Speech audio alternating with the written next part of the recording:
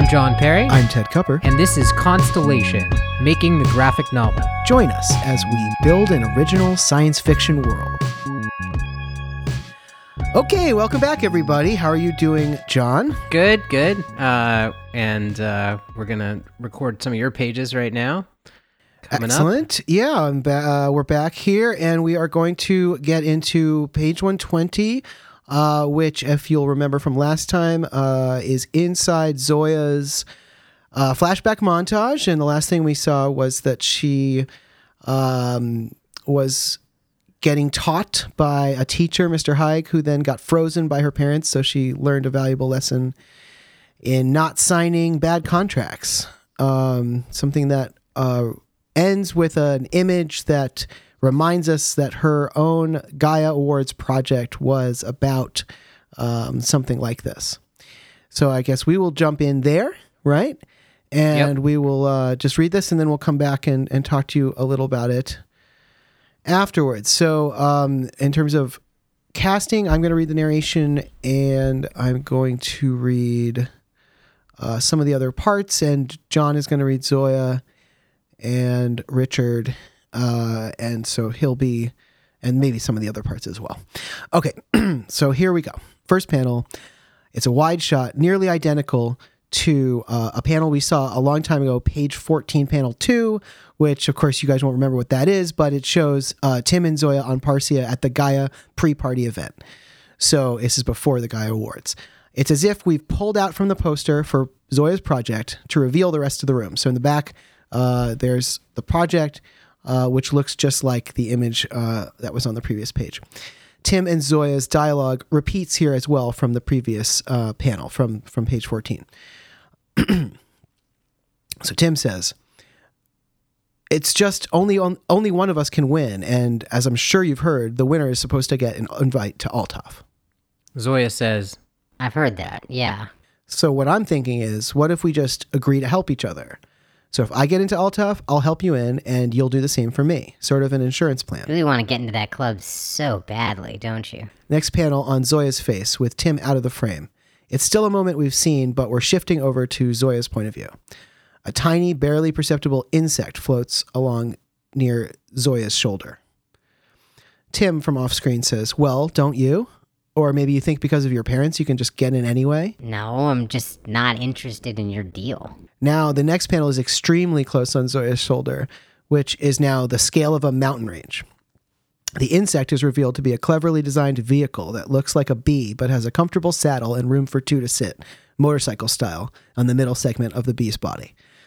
Richard and Alexis Hall sit on the bee, Richard steering with a flight stick. "Zoya, hang on. This might be a good idea." Next panel is Zoya swatting the bug. and Zoya says, Can you stop it? The next panel is a close on Richard and Alexis. Richard has one arm up and is holding back his daughter's giant fingers. It looks like he's not even breaking a sweat. Alexis is talking to her exec. Alexis says, "Shrink her down." Okay, next page. The first panel is a large subjective panel showing Zoya as she shrinks down to insect size. She looks a little surprised, but not like this has never happened to her before. Her body emits traces of itself as she gets smaller and falls into the bee saddle next to her parents. Zoya says, Come on, guys. It's really rude to just shrink me like that. I was in the middle of a conversation. Alexis says, "You can go right back in a second. Just take a quick ride with us." next panel shows a long panel showing the event space from the rafters. The bee's flight path is traced around the space, with the bee itself appearing a few times in the panel. So I'm thinking this is one of those panels that takes up multiple moments in time. So around the first cluster, Richard say, "We want you to take this deal Ito's offering." Why? Because we want the address to Althoff. Think about it. Top-tier Emeralogian VIPs will pay top dollar for a tip like that. Zoya says, If I win, they'll invite me and I can tell you the address. Richard says, "Sure, and I've done everything I could to make that happen. But the fact remains that the Gaias are pretty fair." and Zoya says, What's that supposed to mean?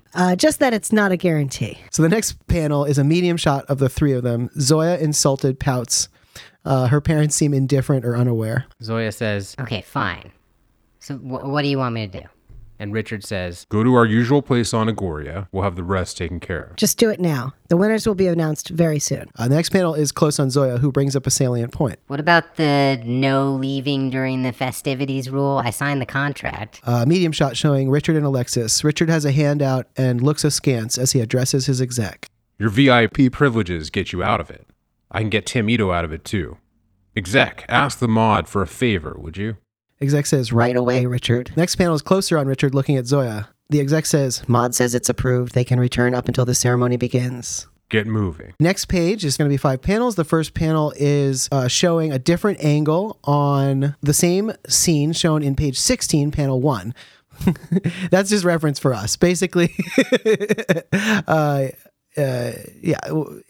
it's another scene in the party at the Gaius. So Tim walks back toward the party. Meanwhile, a dotted line that wasn't there in the original panel is showing the bee buzzing past his ankles and out the window. Next panel is the same shot. Zoya grows from minuscule to merely tiny. The next panel is the same shot again. Zoya has now grown all the way to normal size. Tim is in frame. The next panel, Zoya grabs Tim's arm. I'll make your deal, she says, but you have to come with me to Agoria right now. The next panel is a larger panel showing Tim and Zoya in the hallway. Zoya is gripping his arm. Tim looks excited and conspiratorial right into Zoya's eyes. Zoya looks vacant, empty, unreadable. And in voiceover... And just like that, our fates were entwined. Next page. The Gaias have just ended, and we're at a wild Animalian rave after party. In the large, almost Where's Waldo-like panel, we can make out Arturo dancing with a bunch of tigers, all of the other creators except Tim dancing with various humanoid animals wearing wide pants and candy bracelets. An elephant DJ in a massive booth scratches giant records with her elephant hands. A drunk Meredith makes out with a giraffe. Some bonobos are having some kind of multiple partner sex in one corner, while 2 lions are gorging a gazelle in another corner. Other animalians are flying, leaping, and biting each other in various combinations. I had fun with this one. Zoya, holding her Gaia statue in her hands, is dancing in the center of the room on a dance floor surrounded by disco chickens and punk ducks. And the caption, in quotes, we hear the sort of announcement saying, and the Gaia goes to... And Zoya says in voiceover, The after party was lame, so we all crashed in Animalian rave. Sound effects go whoomp, whoomp, whoomp, whoomp. Next panel, Zoya has stopped dancing and looks at a glowing sign that points around a corner. and she thinks, Am I the only one seeing that? Sound effects, whoomp, whoomp. Zoya is now under the sign, peering under the around the corner down a dark hallway. At the next panel, she's at the end of the hallway, and there's another glowing arrow. Zoya says in voiceover, Figured I'd better follow. On the next page, Zoya peers with trepidation as she approaches the second sign at the end of the hallway. Far in the distance, the party can be seen in the deep background. Sound effects, whoop, whoop, whoop. And that's when I got it. It's a POV shot from behind Zoya's head. Around the corner, the room ends in a tiny vestibule. A glowing arrow points straight down at a letter that floats in the air like an item in a video game. The letter is addressed to Zoya Hall. In the next panel, Zoya opens the letter. Her eyes are wide as the paper slides out of the envelope. On the next panel, close on the letter, we can make out Althoff and cordially invites you, as well as an IP-style numerical address. On the last panel, a wide panel that ends the page, it's the same chasm with a steep cliff dropping off to a molten lava pit that we saw on page 37, panel 1, which was when we first went to Althoff with Tim. So she's in the lobby of Althoff. The rope bridge spanning the chasm connects to another craggy ledge upon which sits the old-fashioned wooden desk. A flying dinosaur is visible in the distance. Zoya, who has entered from the clouds, is holding a Mary Poppins-style umbrella and floating down toward the desk. On the next page, from Zoya's POV, we see our own feet floating down toward the desk, which has no one sitting at it. On the next panel, Zoya has just alighted on the ground. An AI receptionist pops into existence behind the desk. The sound effects say, skirp, whip. and Zoya says in voiceover, Pretty soon after, I found myself in the lobby of Althoff. My folks weren't happy with just the address. They wanted me to hurry up and ingratiate myself with all the high-status people who are undoubtedly members. In the next panel, Zoya has approached the AI, who is handing over a sheet of paper. Hi, she says. I'm Zoya Hall. I was... Yes, Miss Hall, we've been expecting you. Here's the introductory contract for new members. You'll see there are some limitations, but it's all quite safe. The next panel shows the paper, which has a list of terms on it, some of which we can make out. Pain, low. Death, off. Second level access and advanced access are also both off. Zoya says in voiceover, There was nothing odd about the contract, so I signed. Next panel, the AI has opened an invisible door in the world behind it. So we see the mountain range and the desk and the AI holding open a door-shaped hole. And inside the doorway, we can see an elegant ballroom extend deep into the distance. A wild party of well-dressed bipedal beings of all kinds is going on. A banner in the distance reads, "Welcome new members." AI says, "Go on in. The party's already started." So on the next page, Zoya has entered the crazy party. Saba approaches her. Zoya continues in voiceover. I'd barely gotten inside when... Saba says, "Zoya Hall? I'm Saba Dashka. I'm here to shepherd you through the initiation process." Next panel is close on Zoya, who looks skeptical. Oh? What's that? Next panel is close on Saba, who looks charming. As you might imagine, an organization like ours has a significant interest in making sure our members abide by our rules and customs. Next panel is larger.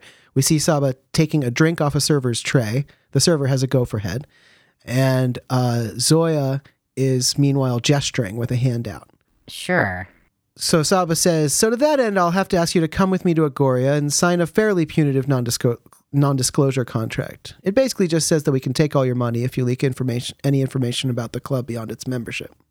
The next panel is close on Zoya, who's scared but trying not to show it. Let's go. Okay, next panel is wider, and it's close on Saba, who puts his arm around Zoya to speak close to her ear.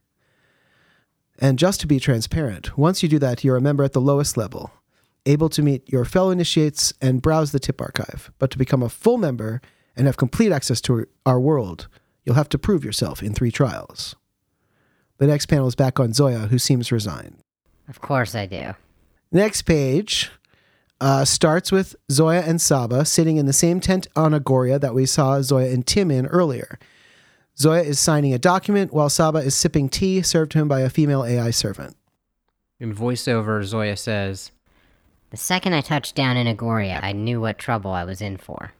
Next panel is back on Altaf. Saba and Zoya stand on a stage with 4 other recent initiates. One is a man with an elk head, one is a handsome explorer-type man, one is a beautiful Latina woman, and one is an elderly grandma with a large magical-looking staff.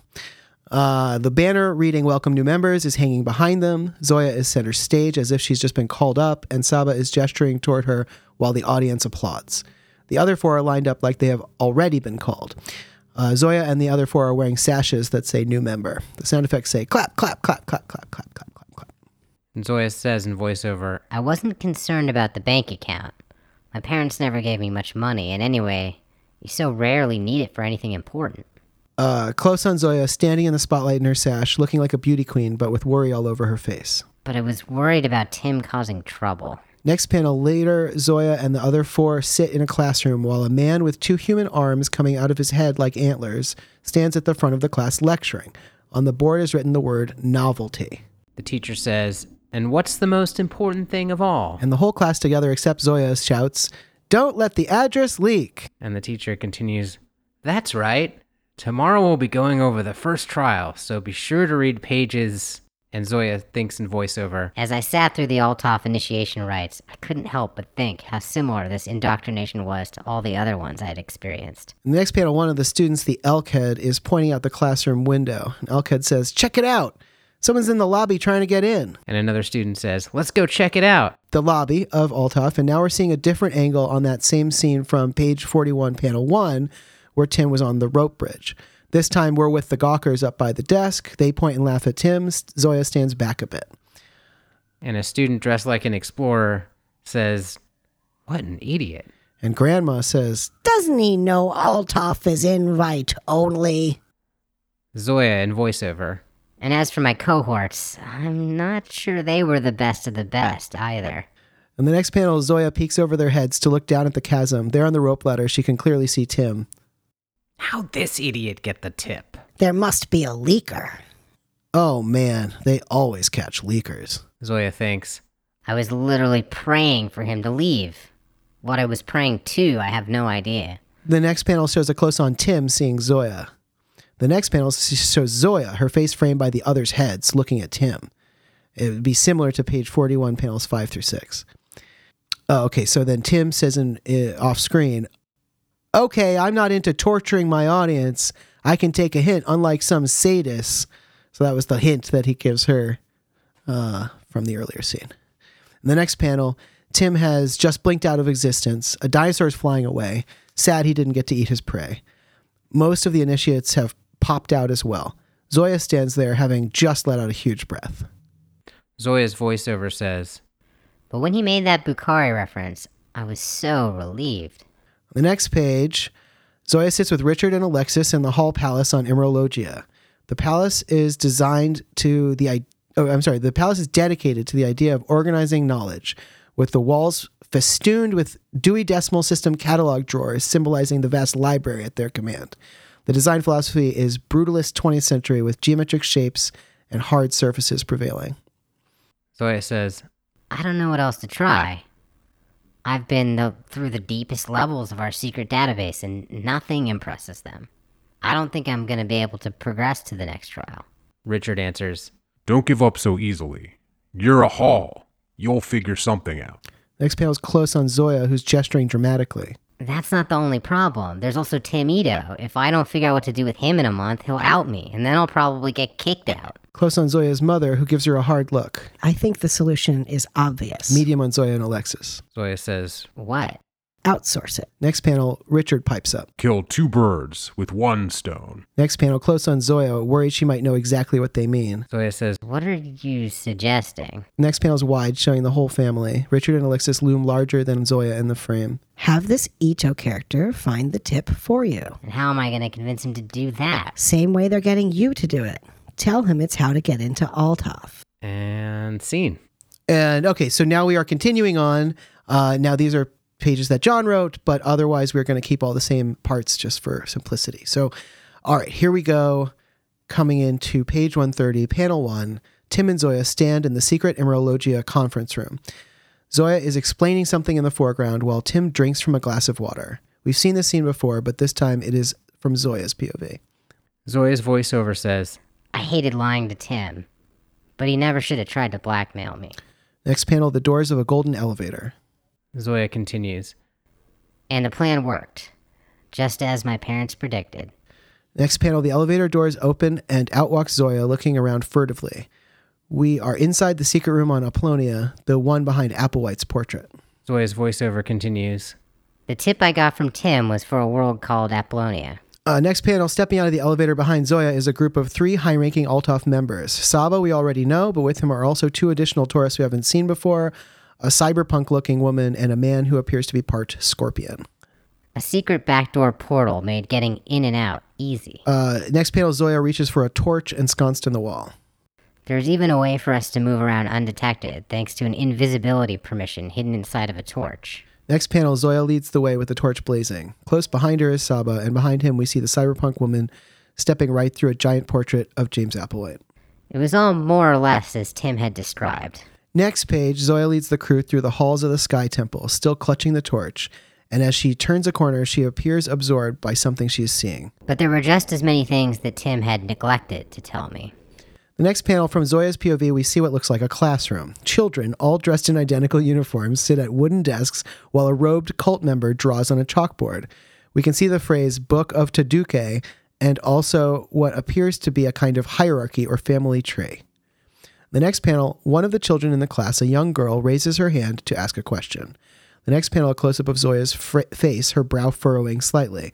The next panel, a close-up of the young girl mouthing some question we don't hear the specifics of. Next panel is the teacher listening to the young girl with a look of utter disdain. Okay, next page. The 2 guards approach the girl's desk. She looks up at... Two guards approach the girl's desk. She looks up at them inquisitively.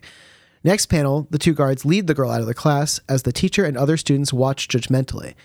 Next panel, the girl is led by the guards to the middle of a dirt courtyard and tied to a pole. Zoya, Saba, and the other Altaf members crouch at the side of the courtyard, watching the scene unfold. Zoya looks concerned, while the Altaf members look almost gleeful, as if watching an exciting movie. In the next panel, the guards walk away from the girl, ignoring her as she calls after them. In the next panel, we see the girl from above looking up at us in terror. She and much of the courtyard is covered in the giant shadow of what appears to be a winged elephant. All right, on the next page, closer on Zoya, Saba, and the rest, continuing to watch. Zoya's concern has turned into a look of horror, whereas the Altaf crew seems surprised and entertained by whatever is unfolding. Saba and the others didn't seem bothered by the things we saw. The next panel, Zoya leads them down the main road of the small wooden city that sits at the heart of Apollonia. The Altaf members ogle the various simple people going about their businesses, many of them hauling heavy objects. In one part of the background, we see a prisoner in a birdcage suspended above the road. In the next panel, the party reaches the center of town where James Applewhite himself sits cross-legged on a high platform held up by several shirtless followers. In front of James, rows of people prostrate themselves, bowing in total respect and submission. In the next panel, the crew returns to the portrait of James Applewhite. Zoya stands by with the torch, waiting as the others step back through it. It was becoming more clear who I was dealing with. In the next panel, in the secret room behind the painting, Saba shakes Zoya's hand while the cyberpunk lady and the scorpion man seem to laugh and commiserate about the things they just saw as they walk toward the gold elevator. Saba says, "Wonderful stuff, Zoya. Truly novel." And Zoya stands at the center of the gold elevator. She looks morose while everyone else seems to be on a kind of novelty high. Zoya's voiceover continues. And that I didn't want anything to do with Altaf anymore. Next page, Zoya stands in the outdoor courtyard of Pompeii. She looks down the long walkway toward the large, lavish Roman building. I began looking for an excuse, for a way out. Zoya kneels beside a river of lava, holding her hands out, feeling the river's heat. In the next panel, Zoya stands in front of a jug of red liquid on a stone pedestal. A bit of handwriting superimposed over the background says, "Have a drink." Partway through what Altaf was calling the second trial, I thought I found it. Next page, back in the Hall Palace on Imrologia, Zoya's parents both look skeptical. Richard says, And you're sure about this? Next panel, Zoya pleads her case, but looks very small in the frame compared to her imposing parents in the previous frame. she says, There's just no other way to advance. You have to sign away your brain chemistry rights. Maybe more than that once you get further in. I wasn't gonna find out. Next panel, Richard looks resigned, but Alexis is not having it. Richard says, Well, you did the right thing coming to us. Nothing is worth signing a contract like that. Honestly, this just seems like another job for your friend Tim. Next panel is a wider frame with all three people in. Zoya looks indignant. she says, I don't think that works this time. I'm supposed to solve the puzzle myself. Alexis says, Is that really what they said? You have to do it yourself? Well, not exactly. Next panel, Richard leans in and gives Zoya a cold stare. Zoya looks back wide-eyed. Richard says, Tell us what they said. Exactly.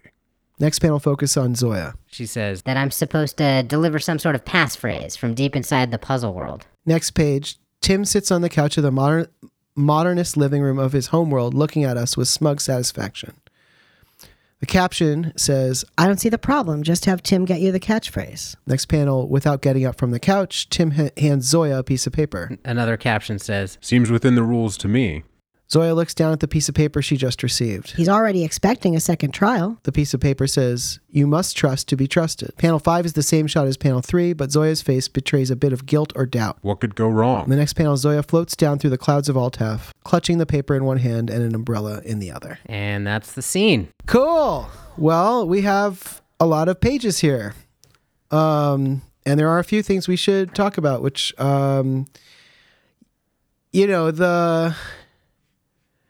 the big thing is this thing that you pointed out on your own pages toward the end. Yes, which this is the big issue. I think this is the biggest thing. So let's just talk about this quickly, which is that eventually we need her to go to Catal, but we have set her up as somebody who won't sign a contract as dangerous as the one that you have to get into Catal. So... Well, not only that, we have her also literally signing a non-disclosure contract in these pages that we just wrote that I think also is not as bad as the Catal contract, but I think is also like in that same like, how cagey is she about contracts, right? Right. Like, Well, so I mean, I hand waved past that one in the pages, and maybe that hand wave isn't a good hand wave. I'm not sure, but she says she's not that worried about it because the thing that they've asked her to put up as collateral isn't that valuable to her. But we can change that. We could come up with either a different structure of it or a different collateral or something. I think that one we can probably get past fairly easily, but the Catalian example is a little That's a harder big to get issue, past. yeah. Now, obviously, in order to achieve her trial goal of committing murder, this is a risk she simply has to take. There is no way to commit murder without going to a world where murder is possible. So it may be that we just need to have a scene about that. unless you where- had an extra privilege, I guess, in a one-way. Right. Well, You could. I'm not saying we haven't should do that, but shown any worlds where like some people are able to walk around killing you, but they themselves cannot be killed. Right. So far, we've only shown worlds where like everyone agrees to a naturalist rule or no one does.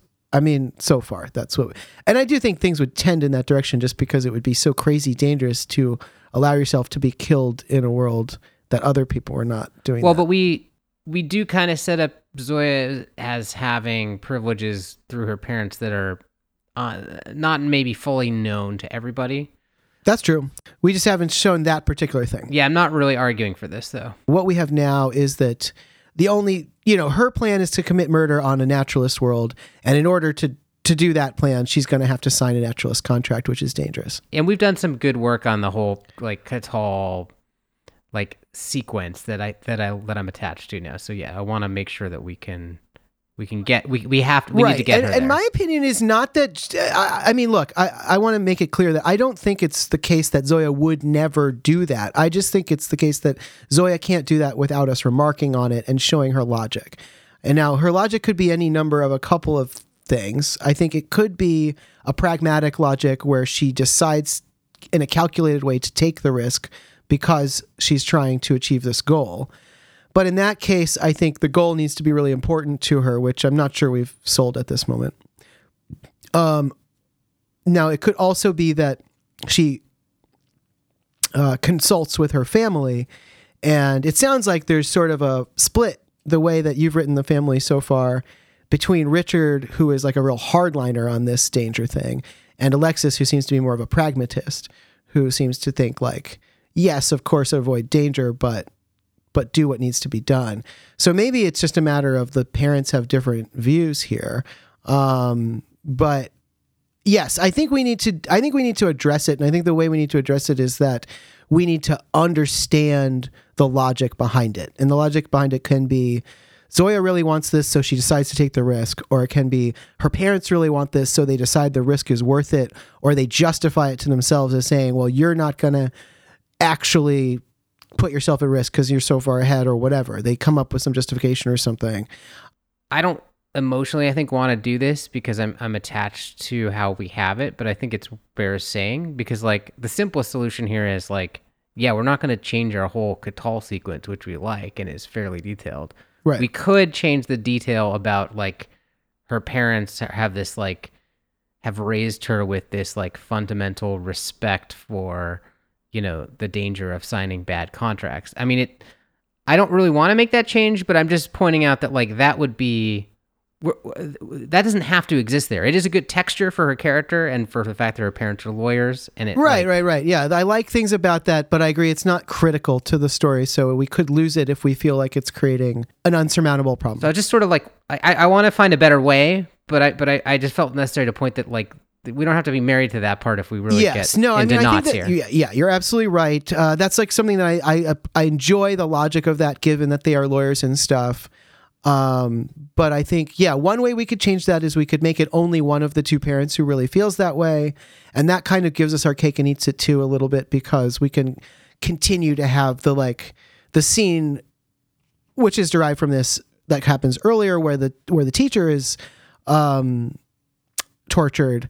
But then we could also have one of the parents being like, well, aren't you being a little harsh or something? And the other parent saying, no, this is necessary. And then in this later scene that we're sort of positing has to come up soon, they could have that disagreement more clearly, and she could side with the one who says it's okay. But yeah, I think this bears some thinking, because I don't think it's an insurmountable problem. I definitely can see that somebody would do something that's different from what they've been raised to do if they either really want the result, or their parents decide that they themselves want the result enough to risk it, or if there's some way in which they think that because they have a kind of planning advantage that that the risk is an acceptable one. My mind went in a different direction with this. Okay, well, what's your idea? Just intuitively, my thought was like, maybe we need to have the club flex a little bit. Right. Well, and that's another way it could go. Right. Right. Like the parents don't want to ever okay this, but like somehow, in this larger power struggle that's potentially exists between the club and Zoya's parents, both of whom are movers and shakers in our universe, like the club has the upper hand for the moment. Right. Or at least on Zoya, and then Zoya's sort of like, maybe like Zoya doesn't have a good choice, right? Like either. Well, I feel like that's manipulating that first thing I was talking about, which is like Zoya wanting it, so the way we're leaving it with Zoya in your current pages, she doesn't really want anything to do with the club anymore. She's kind of been disgusted by them. Right. So they would have to force her. Yeah. Now, if they have some leverage over her, which we can decide exactly what that would be, that could cause her to want it more, and then could justify her, saying to her parents, well, I know it's dangerous, but I'm doing it anyway, or something like that. And yeah, I like the idea that I think so far we've held back on having the club be too explicitly evil, and I think this is a good time to do that. And I also think there's a good mechanism already in place for that, which is that what we were just talking about right here, she does have Tim solve the puzzle for her, and since the club is like in charge of that Pompeii world, they obviously would know that, and they would be able to survey the world and find that out. So, well, we're going right into the sequence where she gets caught, right? Right. So we already had that planned, that she was going to get caught for this. So that's a good mechanism by which they can decide to be tougher with her, basically. Yeah. Right. So she's done something already that's like a little, that's against the rules. So they can demand more from her. And we can figure out exactly what the leverage should be. But yeah, I like that. I think that we may want to go with more than one of these solutions at once. Like, I think I could imagine a version of this where we accentuate a little bit this divide between Richard and Alexis in terms of, being real hardliner on bad contracts versus being cautious but pragmatic. And then we could also have the clubs flex a bit more and really push Zoya's motivation toward doing anything to just get this over with and get it done and get out of their clutches. I think those are potentially both good solutions that could potentially work think together. The club also, if they isolate her from her parents. Right. She doesn't have to explain this to them, because we can get her thoughts. We don't need to see that. Right. Like she's on the club world, she's told like, yeah, you can leave, but the second you leave, like you're not coming back. You're not welcome back, So sure. And so, and maybe even something. Yeah. worse than And that. she's been, her parents, I think, whether it's a split between the parents or something, but like at least one of the parents has to like, I think argue equally strongly for the value of like getting into the club. So she's isolated from her parents, and it's like she's got two conflicting directives. I think this is something we talked about before, but we need to like, I think, really get to that point where it's like, well, she can't talk to her parents, but like, what would her parents tell her to do in this situation? Because they've told her, don't sign a bad contract, but they also told her like, you need to like get into this club for the like good of the family. So it's like, she's kind of left on her own. Now, the additional challenge is that Zoya herself feels like she would, as she's currently written, like err on the side of like, let's leave, right? Let's not do this. So there's extra leverage, like maybe they reveal that they can like ruin her parents' business or something, right? Bigger, you know, or Right. We had talked about that as a potential threat because they have themselves such a good list of worlds. If anybody could compete with the almanac, it might be them. and you know we've talked about how there's some power concentration in this world. Like if they've infiltrated Magnerbia and I forget what our other big Right. city is.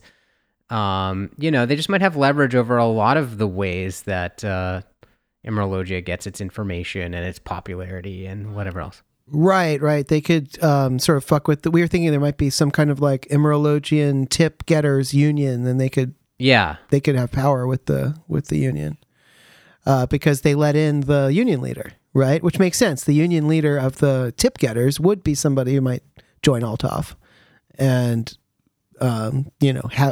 be interested in what they're interested in and have that status. Right. I forgot we just talked about that. That's a good idea. So yeah, I think we do want to do something like that, and I think the place to do it is honestly in this next scene that's coming up, which is called Zoya Gets Caught. Yeah. So I think, you know, we will probably need to go back and, you know, we probably should just differentiate Alexis and Richard more just for the sake of that. And like It seems like that's happening anyway, so maybe we should just but there's double down other on things that. that we can go back and do. But yeah, I think if in this scene coming up, if we have a really big flex from the club, I think it'll sort of be pointing in a direction that'll get us where we need to be with Zoya. And it's also a good thing to do here because, again, we've been sort of shifting the villain and hero roles, right? So, like, until now, Zoya's basically been the villain and Tim's been the hero. But now Zoya is sort of becoming the hero and the club is sort of becoming the villain. And so this is a good move for the villain to do something evil here. And, you know, it helps to justify our eventual ending where she's going to turn against them. Now, something else is, you know, in terms of fleshing out Zoya's character, Mm-hmm. I mean, we've hit the beat pretty hard, as you know, is I think the main structuring element of the scene, that, like, you know, she's like got this growing aversion to this indoctrination, and we have our 3 classroom scenes, you know, serially to sell that. Yeah. No, I like the way you pulled that out in Apollonia. I was wondering how that would work out. So I think that we know that fact about her character. So she's got this like rebellious streak that's like kind of under the surface. But she also is an artist, and she, you know, somehow, I mean, was motivated. Maybe her parents put it up to her. Maybe it came from her own talent, like to make this world, right? This art world. Right. So it's like, does she care about her artistic reputation also? Like, is that, I mean, we haven't really, That's something exactly. they could ruin. We is that haven't what like you're set saying? her up that way, Uh-huh. but it would maybe follow from what she's engaged in that could be something she cares about and has to end up like sacrificing in this story, because, you know, ultimately she does like really burn bridges with the club, right? So I think one of the things that's going to be powerful about this, if we set it up correctly, is when she makes her final choice to abandon Saba to his death.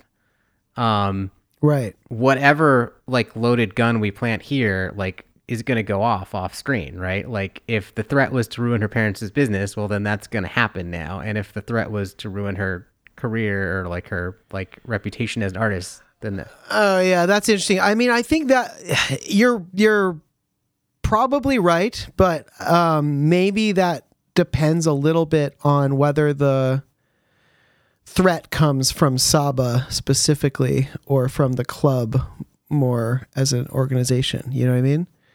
Because if it's something that Saba says to her on the naturalist world, you know, when we get back, I'm going to tell them, and this, you know, this bad thing's going to happen, then it's not totally, it's potentially, she could, by killing him, she could actually stop it from happening. sure, but that's later, right? Like and that, you know, he could always but the scene that we're going into that we were just talking about, where she gets caught, right, and sort of put on sort of trial almost. Right. And we're talking about they're going to flex or make some threats in that scene. That's going to be delivered, you know, ahead of time by, like, you know, whoever's running that trial and making these commandments. Presumably Saba is present, right? But I think that's Right. a multi-person scene. And, you know, later Saba could like lean into that when she's like starting to like not want to go through with it on Catal, like Saba can be like, you know it's going to happen, like, you know. Right, but it can still be structured like, you know what's going to happen if I tell them you screwed up versus, you know what's going to happen if I just don't return. Right, I guess it's whether the audience can assume that off screen, when Saba doesn't ever return from the naturalist world and like Zoya goes missing, like that they don't like connect the dots up or not. Right. You know? Well, again, we're assuming that Zoya goes missing, and that may in fact be the best move. But if she needed to show up on Club World and say, "Okay, I did it. Unfortunately, Saba died in the process." We could do that. I guess I thought the ending beat was supposed to be like her sort of walking away from this. Yeah, and I do like that. I'm just saying if it's a logic problem, and we need to sort of assume that we might be able to do that in one panel where she just. Oh, I don't think it's a logic problem. You know, I think it's like I'm saying it makes the end more powerful to know that whatever consequence was threatened is happening. Well, it also right, and it also might be like that she wants to sort of screw her parents. Yeah, she wants to screw her parents, and or she doesn't care about her art career anymore. Like, or whatever the threat is. Like, they all say something that she's like not willing to. That she's like, you know, saying screw that. You know, she's like that's sort of throwing off chains in a way. Yeah, that's an interesting thought. Yeah, so we'll I think this leaves us with like a good problem to solve in a way. It's like it's a problem, but I think the solution that we figure out to it will be good for the. Wait, you mean the problem of like the original problem we're talking about? Like just like of making sure that Zoya is properly motivated to take this big risk. It does force us basically to get in her head more, which is probably good. Exactly. It's just gonna force us to make everything more intense for the end part of the story, which is I think a good thing. I think this is like I think my brain is like naturally a little resistant to it because it's like, there's this thing and we have it and we made it stick to it. But I think the actual, what I'm kind of coming to as a conclusion as we're talking about it is this will make it better by fixing this. Well, I don't think we're actually needing to change any of our like really that we came up with here. If we just have to write a new threat in.